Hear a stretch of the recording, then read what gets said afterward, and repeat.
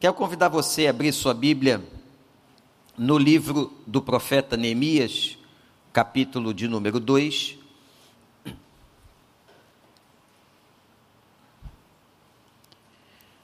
Versículo 11.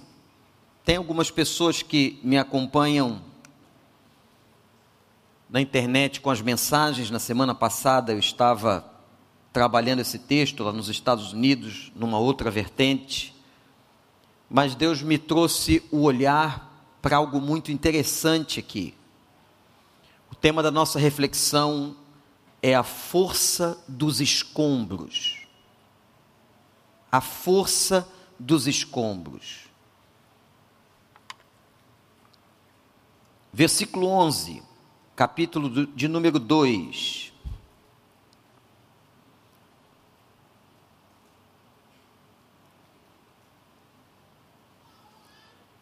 Cheguei a Jerusalém depois de 3 dias de permanência ali. Saí de noite com alguns dos meus amigos. Eu não havia contado a ninguém o que meu Deus havia posto em meu coração, que eu fizesse por Jerusalém. Não levava nenhum outro animal além daquele que eu estava montado. De noite saí pela porta do vale na direção da fonte do dragão e da porta do esterco, examinando o muro de Jerusalém, que havia sido derrubado, suas portas que haviam sido destruídas pelo fogo. Fui até a porta da fonte e do tanque do rei, mas ali não havia espaço para o meu animal passar, por isso subi o vale, ainda de noite, examinando o muro. Finalmente voltei e tornei a entrar pela porta do vale. Os oficiais não sabiam aonde eu tinha ido ou o que eu estava fazendo, pois até então eu não tinha dito nada aos judeus, aos sacerdotes, aos nobres, aos oficiais e aos outros que iriam realizar a obra. Então eu lhes disse: venham, a situação terrível em que estamos, vejam a situação terrível em que estamos. Jerusalém está em ruínas, suas portas foram destruídas pelo fogo. Venham, vamos reconstruir os muros de Jerusalém, para que não fiquemos mais nesta situação humilhante. Também lhes contei como Deus tinha sido bondoso comigo e o que o rei me tinha dito. Eles responderam: sim, vamos começar a reconstruir, e se encheram de coragem para a realização deste bom projeto.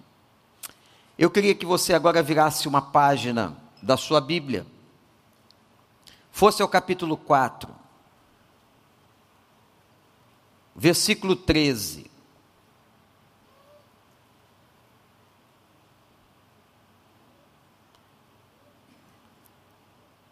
Por isso posicionei alguns do povo atrás dos pontos mais baixos do muro, nos lugares abertos, divididos por famílias, armados de espadas, lanças e arcos. Fiz uma rápida inspeção e imediatamente disse aos nobres, aos oficiais e ao restante do povo: não tenham medo deles. Lembrem-se de que o Senhor é grande e temível, e lutem por seus irmãos, por seus filhos, por suas filhas, por suas mulheres e por suas casas. Que o Espírito Santo nos ajude. Depois da destruição de Jerusalém, 445 anos antes de Cristo, Neemias foi levado como prisioneiro. Isso está relatado no capítulo 1, depois leia capítulo 1, 2, 3 e 4. Deus agiu de uma maneira tão profunda, que vocês vão encontrar o que Deus fez na leitura. Neemias então volta. Ele era prisioneiro do palácio do rei Artaxerxes. Ele volta para Jerusalém com autorização do rei. Deus moveu toda aquela situação com um propósito específico. E Neemias então volta, e Deus coloca no coração dele um sonho: reconstruir os muros e reconstruir a cidade de Jerusalém. Eu quero chamar a sua atenção para 3 pontos importantes da história que estamos começando a descrever. O primeiro é o fato de Neemias estar caminhando no meio dos escombros. Eu não sei se você já caminhou no meio de uma cidade quase toda destruída. Estudando esse texto, me lembrei do sul do Líbano, numa experiência missionária, onde o Hezbollah, numa guerra com Israel, destruiu todo o sul do Líbano. Vimos aquelas casas, aqueles lugares assolados, como diz a Bíblia, em opróbrio. Eram escombros. Os escombros nos remetem, muitas vezes, a um lugar depressivo, a um lugar triste, a um lugar que se viu que o bombardeio, que a destruição causou males. Neemias chega naquele lugar e ele vê. Imagino Neemias olhando para frente, para trás, para o lado direito, para o lado esquerdo, e só havia escombro. Naquele momento, ele cita algo interessante, que tentara passar com o seu animal por uma porta, e havia tanto escombro que ele não consegue. Não levei nenhum animal além daquele que eu estava montado, e ao tentar passar na porta, não consegui e dei a volta para entrar na cidade. Ele olhou para todos os lugares, só haviam escombros. Mas que escombros ele viu? Que representatividade tinham aquelas pedras? Eram pedras magníficas que cercavam uma cidade. Quem conhece as escavações arqueológicas de grandes cidades, no Oriente Médio ou no leste europeu, podem ver como eram grandes aquelas pedras amontoadas umas sobre as outras. Recentemente, um pedaço do muro do templo de Jerusalém foi descoberto. Eram pedras, e são pedras magníficas, que a gente fica pensando como o homem as coloca umas sobre as outras. A visão que Neemias está tendo é uma visão de ruína, de destruição, de dor. Quando a Bíblia fala que as portas estavam queimadas, isto tem um sentido muito sério. A justiça já não havia mais.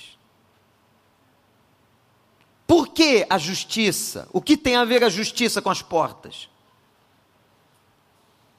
Era nas portas das cidades que os juízes julgavam as causas das pessoas.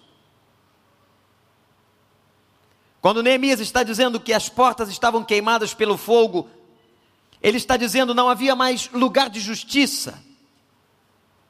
O judiciário estava falido. Um país, uma cidade, um lugar onde não há justiça, não há quem julgue com equidade, com retidão, é um lugar falido. É um país falido. Os muros da cidade estavam derrubados, sinal da insegurança da cidade, insegurança pública, porque toda a cidade era fortificada, cercada por grandes muros de pedra. Se os muros foram destruídos, a cidade estava vulnerável.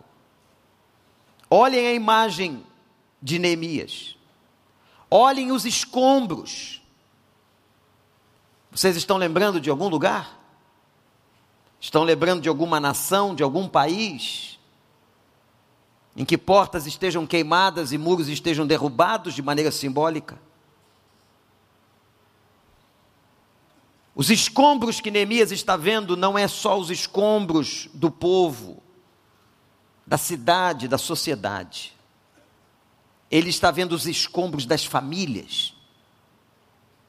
Cada rua de Jerusalém tinha casas destruídas, bombardeadas pelo inimigo, porque uma forte oposição se levantou contra Jerusalém. Os escombros não eram somente do povo, da cidade, das casas, das famílias, mas eram os escombros da vida de Neemias. Ele agora era um copeiro, prisioneiro que trabalhava na copa do rei Artaxerxes. Fora levado como escravo. Seu coração era o coração de um prisioneiro. Irmãos, ao olhar esta cena, você poderá dizer assim: pastor, que cena lamentável, triste, deplorável, depressiva. Mas esta cena ensinou a Neemias e nos ensinará hoje, em nome do Senhor, que há força que sai da mensagem dos escombros. Na hora que os problemas da sua vida se agitam, na hora que parece que não tem jeito, na hora do terrível sofrimento, da pobreza, do desânimo, da desunião, quando estamos aparentemente destruídos, é nesta hora, no meio de escombros, que o pastor, o supremo pastor, o nosso Deus, age com poder e graça sobre a sua vida. Eu queria te convidar a olhar os escombros de outra forma. Esses escombros aí, que você vê em você mesmo, esses escombros que você vê na sua casa, esses escombros que você vê na sua cidade, no seu país. Chegou a hora, gente, de nós olharmos para isso, entendermos a soberania de Deus e compreendermos o seguinte: Deus tem propósito. E daquilo que é escombro, Ele pode fazer surgir bênção, você crê nisso? Ele pode fazer surgir vitória, você crê nisso? Ele pode fazer algo novo, você crê nisso? Sim ou não? Foi do escombro, na visão dos escombros, que Deus trouxe força, graça, vitalidade a Neemias. Segundo momento dessa história, quando ele está andando no meio dos escombros, ele recebe essa visão. A visão na Bíblia é uma capacidade de ver além do que é aparente. A visão na Bíblia é uma capacidade de ver lá na frente, de antever. E é no meio dos escombros, de maneira estranha, talvez inimaginável, é no meio dos escombros que o Senhor trata com Neemias e com o povo. E tudo começou, gente, com uma simples visita lá no palácio de Artaxerxes, onde Neemias estava preso. O copeiro estava preso. O que fazia um copeiro se não provar a comida e a bebida do rei? Por quê? Se a comida ou a bebida estivessem envenenados, morreria o copeiro, mas não morreria o rei. Era ali que estava Neemias, e recebe a visita de um irmão chamado Anani, que lhe descreve a maneira terrível, desastrosa e destrutiva que estava a cidade de Jerusalém. Gente, eu estava olhando isso aqui e pensei o seguinte: nunca despreze coisas simples, coisas que aparentemente são pequenas. Às vezes Deus usa uma visita, como a visita de Anani. Deus usa um encontro na rua. Deus usa um e-mail, Deus usa uma ligação. Deus usa uma experiência. Esteja sempre atento, como diz aquele grande livro de Bill Hybels, ao sussurro do Espírito. E o sussurro do Espírito começou na vida de Neemias, com aquela visita do seu irmão Anani no palácio de Artaxerxes, onde ele perguntou: como vai o nosso povo, como vai a nossa gente? Ao ouvir o relatório, ele se senta e chora. Mas crente não fica só sentado chorando, ele ora. Mas crente não fica só sentado chorando e orando, ele age. Olha aqui, deu um outro sermão. Ele chora, ele ora, ele age. E foi nessa ação que ele vai a Jerusalém. E agora à noite, caminhando no meio dos escombros, naquela hora, Deus lhe reveste de força, de visão, de misericórdia. Eu quero que hoje, você que veio cultuar a Deus aqui, ou que está em casa, na internet, em qualquer lugar deste mundo, que você seja revestido de força, ao ver os escombros da sua vida, aos escombros da sua casa, aos escombros do seu povo ou do seu coração, que o Espírito Santo te revista de coragem e força. Amém, gente? Deus ali deu visão a ele, porque nos escombros Deus fala. Aqui foi seu ponto de motivação, para começar uma obra inimaginável para um copeiro: reconstruir uma cidade. E Deus colocou uma coisa no coração de Neemias que eu acho fantástico, que foi a paixão. Deixa eu dizer uma coisa para você, olhe para mim. Sem paixão na vida, nós não fazemos nada significativo. Sem paixão você não trabalha com eficácia e eficiência. Sem paixão você não cuida da sua casa. Sem paixão você não faz o que você tem que fazer nos seus cursos. A paixão torna leve, a paixão torna agradável. Neemias era um homem apaixonado e se tornou apaixonado pelo que fazia. Interessante.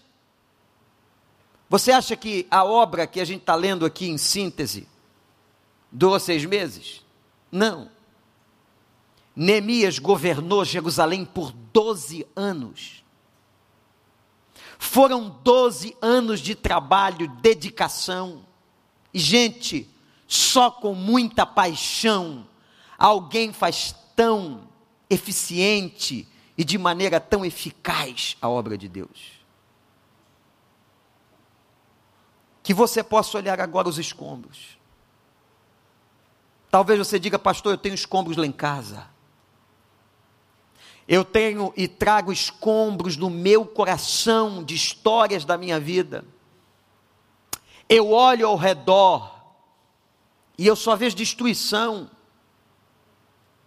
Eu vejo tristezas, eu vejo mágoas, eu vejo ódio, eu vejo ressentimentos, eu vejo dores. Pois é, Deus não vai te cegar e nem apagar a tua memória. Ele diz: olha para esses escombros, porque é desses escombros e nesses escombros que eu vou fazer erguer e soerguer a tua vida, e te abençoar, e te dar graça, e te dar misericórdia, e te fazer algo novo. Louvado seja, exaltado seja o nome do Senhor. Compaixão. Terceiro, Neemias agora vai levar aquelas pessoas que com ele estavam, que vieram do palácio de Artaxerxes, lá de longe, aqueles que estavam ainda em Jerusalém, em opróbrio, destruídos, desgraçados. Agora Neemias vai levar a ele encorajamento. Interessante a etimologia dessa palavra. Encorajamento é levar coragem, encorajar o outro. E ele levou, mas levou na hora certa. Os detalhes da Bíblia são fascinantes, e há um detalhe aqui que me chama muito a atenção, no verso 12, que nós lemos, que a Bíblia diz assim: e por muito tempo Neemias não contou a ninguém o que Deus colocara no seu coração. Olhe para mim, meu irmão, minha irmã, tem horas que é para ficar quieto. Tem horas que é para ficar calado. Tem coisas que a gente não fala com ninguém. Como Maria fez, guardando no coração aquilo que Deus havia revelado sobre a sua gestação. Há um tempo de calar, há um tempo de ficar quieto. Provérbios é cheio de palavras sobre aqueles que falam demais. E vai dizer que quem fala demais comete tolices. Neemias não disse nada. Nada disse aos seus compatriotas, aos seus amigos, aos seus companheiros. Por que não disse? Porque não era hora de dizer. Olhe para mim e guarde uma frase que eu vou enunciar agora. Muitas vezes, o silêncio é mais eloquente do que as palavras. Muitas vezes ficar quieto, em silêncio, é mais poderoso. E houve um tempo, desde que ele saiu de lá, da prisão, da copa do rei Artaxerxes, até Jerusalém, até aquela noite, até aquele momento, ele não tinha falado nada, mas agora era a hora de falar. No tempo de Deus, na hora de Deus.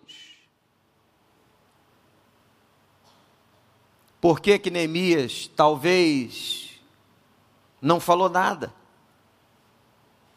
Porque o que ele iria dizer aos construtores era algo de grande responsabilidade. Ele sabia quanto perigosa era aquela missão, porque Sanbalat e Tobias se levantavam contra a construção ou a reconstrução de Jerusalém. Aliás, deixa eu dizer para você, olha para cá.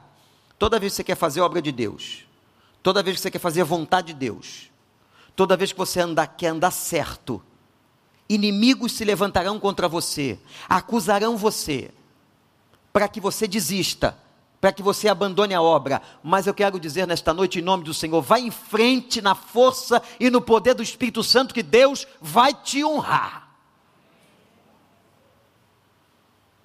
Neemias sabia o quanto aquele trabalho era perigoso por causa dos inimigos, e sacrificial.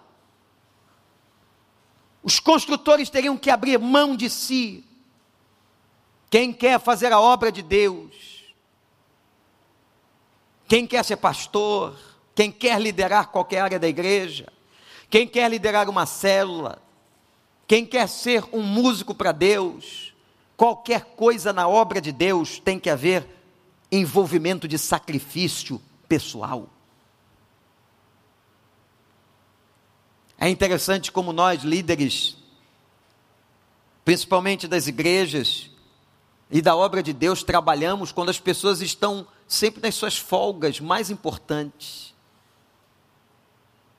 É no dia do Ano Novo que o pastor tem que trabalhar, é no Natal, é na Páscoa, são os feriados, é na madrugada.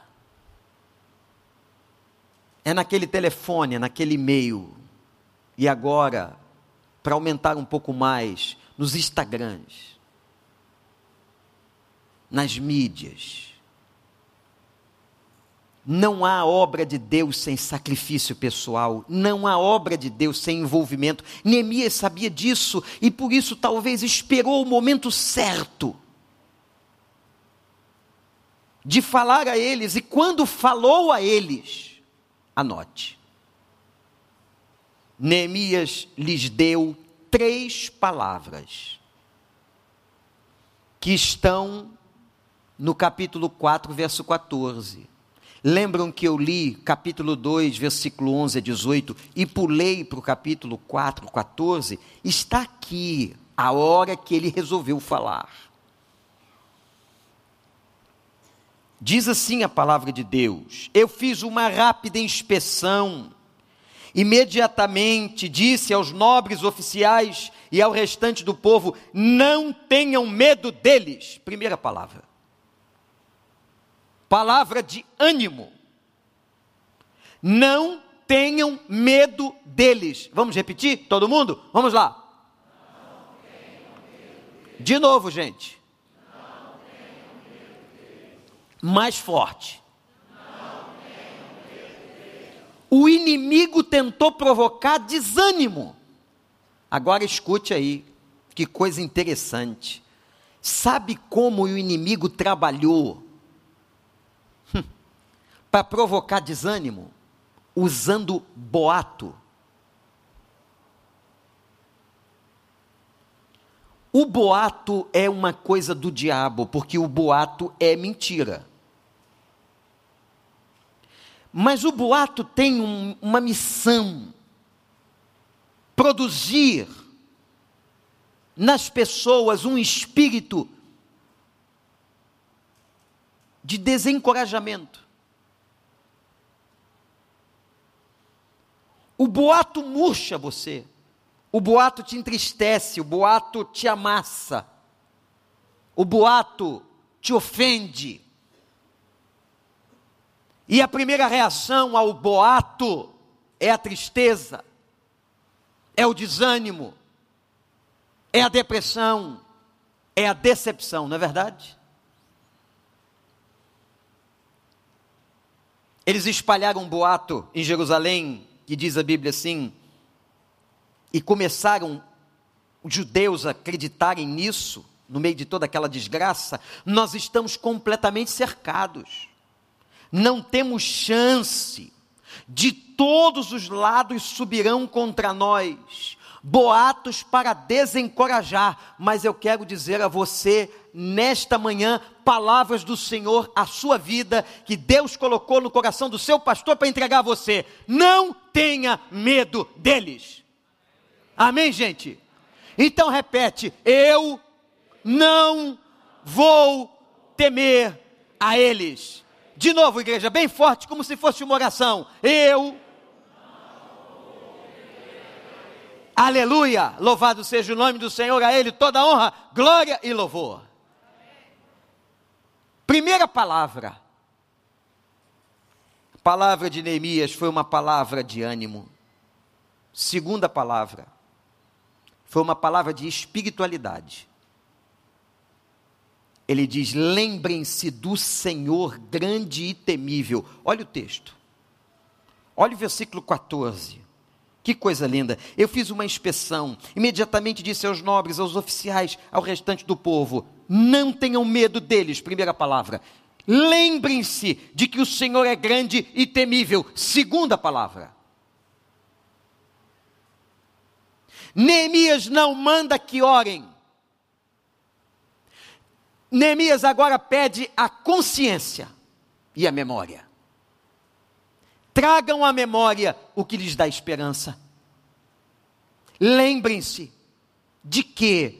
De quanto o Senhor é grande e o que Ele já fez na vida de vocês. Lembrem-se, meu irmão, minha irmã, olhe para cá, você que está com dor, você que está sofrendo, você que perdeu alguém, você que está na sua casa cheio de escombro, lembre-se do que Deus já fez na sua vida no passado. O Deus que agiu no passado é o Deus que está agindo hoje. Ele não dorme e Ele continuará agindo. Louvado seja o nome do Senhor.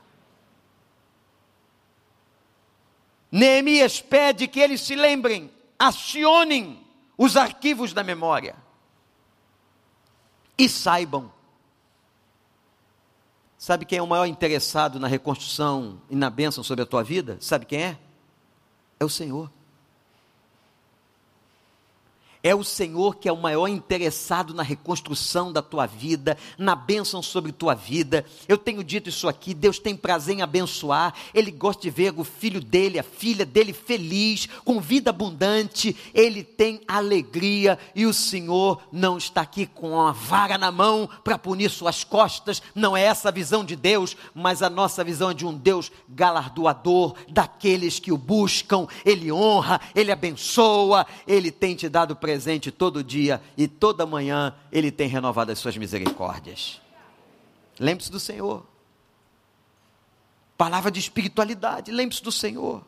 Lembre-se do que Ele fez por você. Lembre-se dos livramentos que Ele já te deu. Quantos foram, gente? Alguém aqui tem condições de contar quantos livramentos já recebeu de Deus? São incontáveis.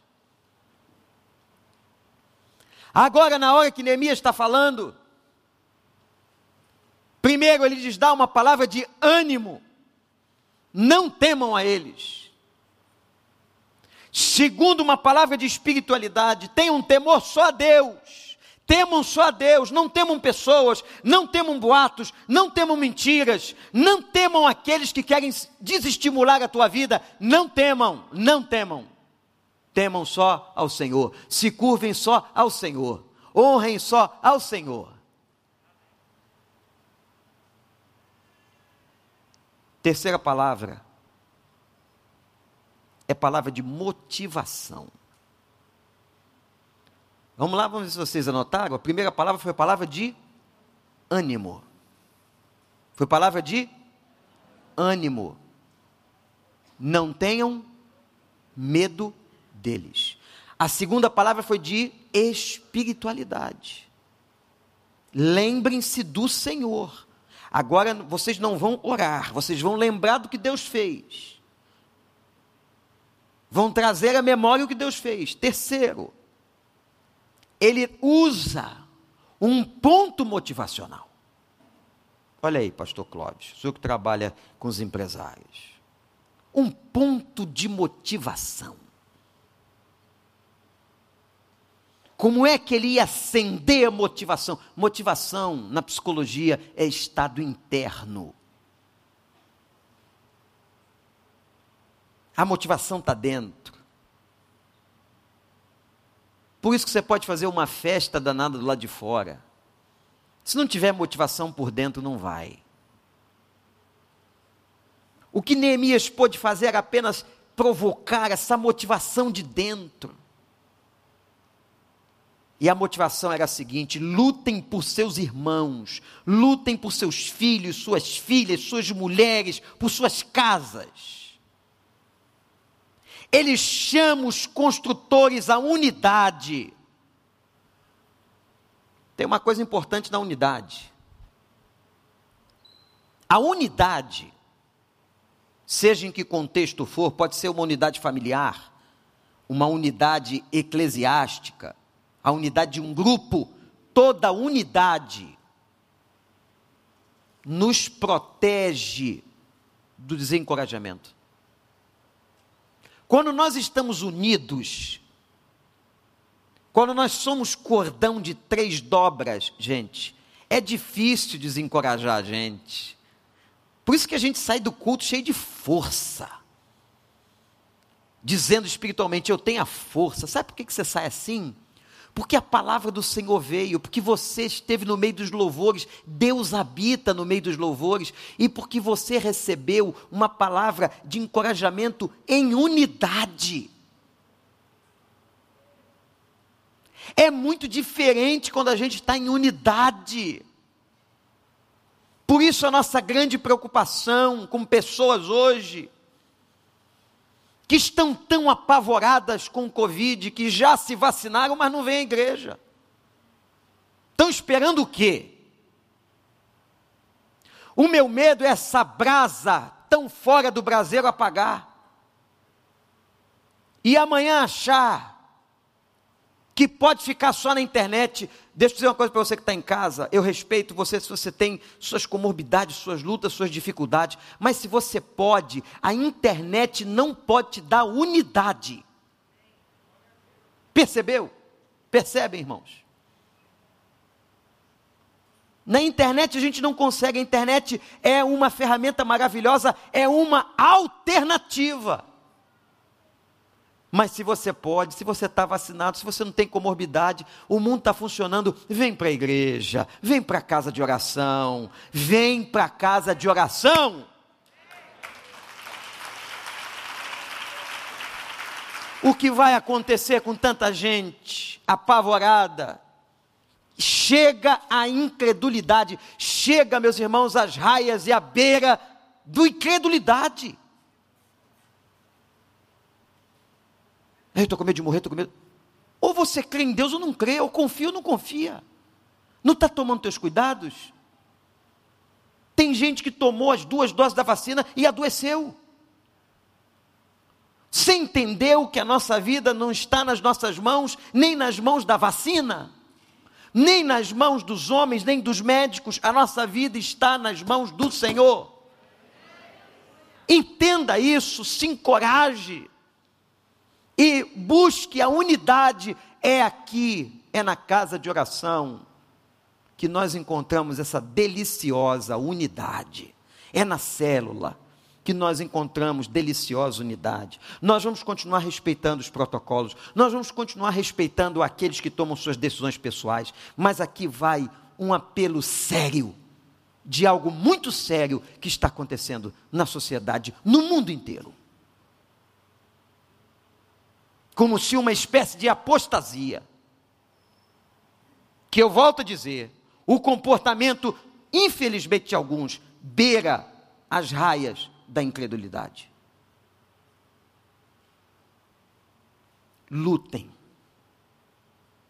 Neemias convoca e diz assim, lutem, palavra motivacional, unidade, lutem, defendam suas famílias, defendam suas mulheres, porque ele falava a um corpo de um exército de homens naquela época.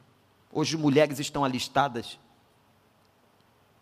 Achei tão bonitinho uma vez, lá em Jerusalém, todo cidadão israelense é soldado, não importa se é homem ou se é mulher. E um casal se beijava, perto do muro das lamentações. Não sei se é um lugar adequado, mas estavam ali, dando aquele beijo tão carinhoso, e cada um deles, o menino e a menina, deviam ter uns 20 anos, um rifle nas costas. Estavam em serviço. Neemias disse assim, empunham as armas, fiquem com as armas, mas lutem. Quando nós estamos falando da construção de um prédio para criança, isso é muito mais sério do que parece. É o futuro de pessoas, é uma criança, é uma família que amanhã adentra o lugar santo, a presença de Deus, e vem para a casa de oração. Se converte e vem para a casa de oração, e precisa de tratamento psicológico, físico, espiritual, para que amanhã nós não tenhamos um país cada vez mais imoral, cada vez mais distante de Deus. Quando nós estamos fazendo uma campanha dessa, a coisa é muito mais séria do que parece. Lutem, lutem, invistam nas crianças, nos seus filhos e nas suas filhas, está aí na sua Bíblia. Lutem por suas mulheres, lutem pelas suas casas, lutem pelas suas famílias, e usem armas. Há 2 tipos de armas que a gente usa, estão lá em Efésios 6, umas são armas de defesa, e outras são armas de combate. As 2 estão sendo apresentadas a nós, e eles com uma das mãos empunhavam as armas, e com a outra trabalhavam na obra. E tem uma passagem que diz assim, e o muro ficou pronto até a sua metade em 52 dias. Imagina, um muro daquele tamanho, ficou pronto até a sua metade, 50% da obra em 52 dias. Por quê? Diz o texto, o coração do povo se inclinava a trabalhar. Não quer trabalhar não? Não vai agir? Vai ficar aí. Vais ficar onde estás. É oração, é visão, é ação. Neemias diz, lutem, usem todas as armas. Meu irmão, minha irmã, Deus está falando com você hoje. Essa foi a palavra de Deus, que Deus colocou no coração do seu pastor para entregar a você. Você que está vendo e olha para a tua casa, olha para a tua vida, e são escombros ali, são escombros aqui, sim. Deus não fechará teus olhos, mas usará esses escombros, para que você os abra ainda mais. Dos escombros Deus faz emanar força. Dos escombros Deus dá visão. Dos escombros vem a vontade de reconstruir. Dos escombros Deus está falando com você. 3 palavrinhas. Não temam. Não temam. Lembrem-se do que Ele já fez e lutem. Louvado seja o nome do Senhor, que a sua palavra se cumpra entre nós e no nosso coração, e a Ele toda a honra, toda a glória e todo o louvor. Deus seja louvado. Fiquemos de pé. Pensa aí. Queria que você fechasse seus olhos agora, mas não é para orar não. Feche os seus olhos. Tenta trazer a sua memória, ou talvez não seja nem difícil,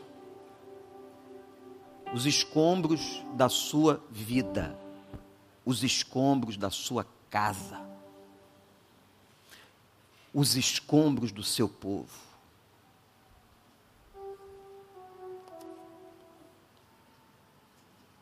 É desses escombros que Deus vai fazer ressurgir em você a vontade de reconstruir. Que coisa linda. Neemias pegou o seu animal meia-noite, enquanto muitos estavam dormindo, ele foi visitar os escombros. Deus deixou. Visite os escombros. Olhe para eles. Fracassos, dores. E agora ouça a palavra do Senhor.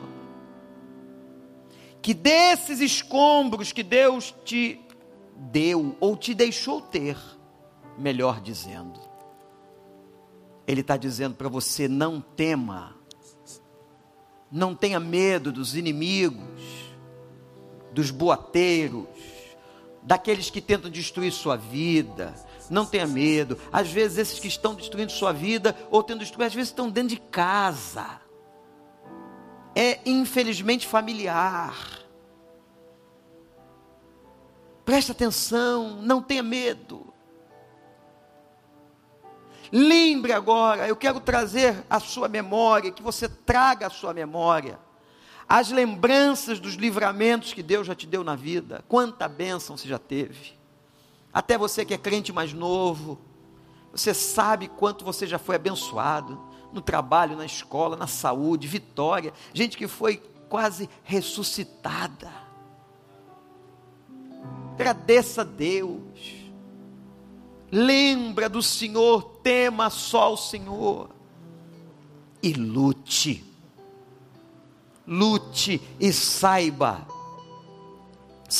de coração que o Deus que sempre esteve cuidando de você, Ele continuará cuidando e vai reconstruir teus muros. Ele já está reconstruindo, e a Bíblia diz assim, o apóstolo Paulo: aquele que começou uma boa obra na sua vida, há de terminá-la até o dia de Cristo.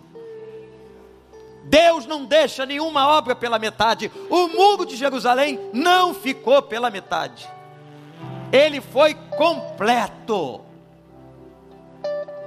Ele foi completo, mas eu quero dizer para você que Deus só pode completar a obra se você não tiver medo, se você lutar, se você decidir lembrar do Deus poderoso que sempre fez e sempre fará na sua vida. Tantas voltas e não, os muros não vieram ao chão,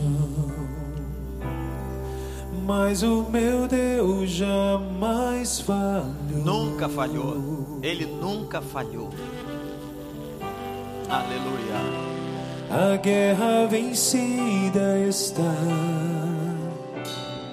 Espero a mudança chegar. Deus não falhou. Pois o meu Deus jamais falhou. É desses escombros que Ele vai reerguer sua vida. A tua promessa sempre estará de pé. Tu és fiel. Descanso em tuas mãos. Minha confiança é. Meu Deus jamais falhou. André, antes da gente continuar, abre os olhos e olhe para cá. Você lembra quando é que Neemias foi fazer a inspeção? Foi de noite. Mas obra não se faz de noite. Jesus trabalhando disse: meu pai trabalha até agora, porque a noite vem e ninguém pode trabalhar. Mas ele foi ver de noite. Mas a obra foi feita de manhã. Sabe o que significa? A noite da vida da gente passa. A noite passará. E o dia da reconstrução, a hora para reconstruir, a luz vai chegar. Continue adorando. A noite passará, tudo se cumprirá. Te louvarei mais outra vez. Jesus, teu amor, Jesus, teu amor por mim é suficiente. Te louvarei mais outra vez. Não temais. A tua promessa sempre estará de pé. Tu és fiel. Descanso em tuas mãos. Minha confiança é. Meu Deus jamais falhou. A tua promessa sempre estará de pé. Tu és fiel. Descansa em tuas mãos. Minha confiança é. Meu Deus jamais falhou. Jamais falhou. Aleluia. Lembra o que Ele fez? Lembra o que Ele fez pela tua vida? Ele continuará fazendo. Lembra? Lembra quantas montanhas Ele já moveu? Porque Ele te ama. Declare. Já vi mover montanhas. Eu creio que meu Deus fará outra vez. Caminho abriu no impossível. Eu creio que meu Deus fará outra vez. Já vi mover montanhas. Eu creio que meu Deus fará outra vez. Caminho abriu no impossível. Eu creio que meu Deus fará outra vez. Meu Deus fará outra vez.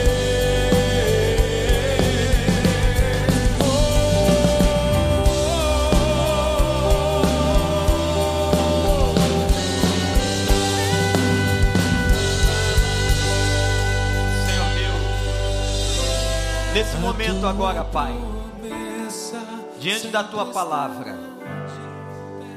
encoraja, Deus, os Teus filhos e filhas aqui. Encoraja aqueles que estão nas suas casas, que possam ouvir do Teu Santo Espírito: não os temas. Que o Senhor arranque com o Teu amor todo o medo do coração, porque a Tua palavra diz que o Teu amor lança fora o medo.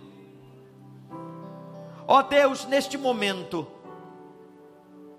que nós possamos, Senhor, determinados, lembrar de tudo de bom que o Senhor já nos fez, e que isso nos fortaleça, para que continuemos caminhando, sabendo que o Senhor continuará fazendo a tua obra em nós.